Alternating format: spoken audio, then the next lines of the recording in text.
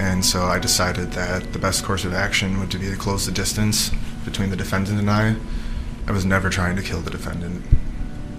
Gage Greuze-Kreutz, who was shot by Kyle Rittenhouse and survived, testified Monday that he never intended to kill Rittenhouse during their confrontation. However, he did testify that he pointed his weapon in the direction of Rittenhouse. Welcome to the Inside the Rittenhouse Trial podcast, a production of WGTD. Be sure to follow and subscribe to the podcast on your favorite podcast platform. So, Bob, what do you make of Gage Greuze-Kreutz's testimony? Greuze-Kreutz came across as a pretty credible witness.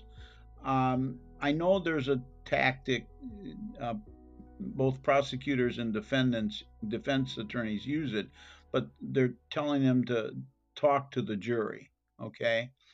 I think that's a little contrived, and it looks contrived. I think you do it with experts.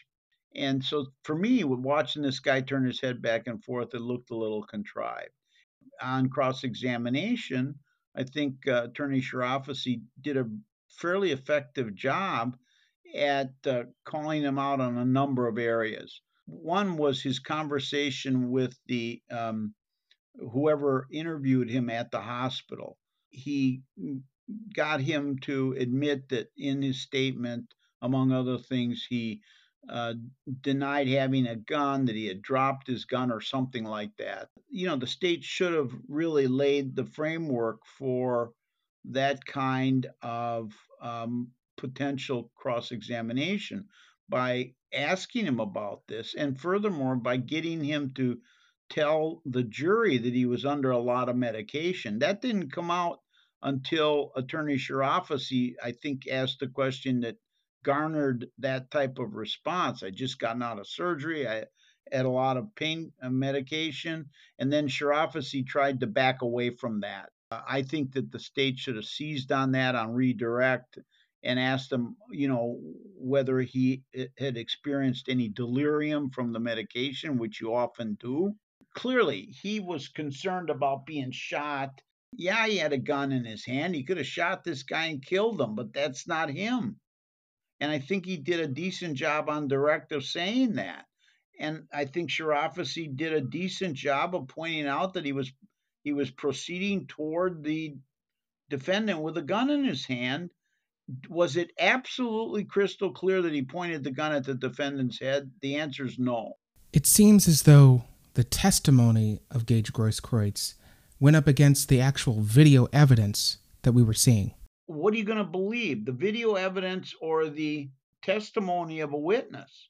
You know, how do we segregate what Greuze-Kreutz was thinking and doing from the video? Does the video speak more loudly and clearly about his pointing a gun at Rittenhouse's head than what he himself said? It's so icky. It's icky. And the prosecution has not done a real, in my opinion, look, let's call it a 7 out of 10, all right? Is it a 9 out of 10? No. I think they needed to take their play, and they needed the actors to be better informed, and they needed to be positioned on the stage in a better way than they're doing.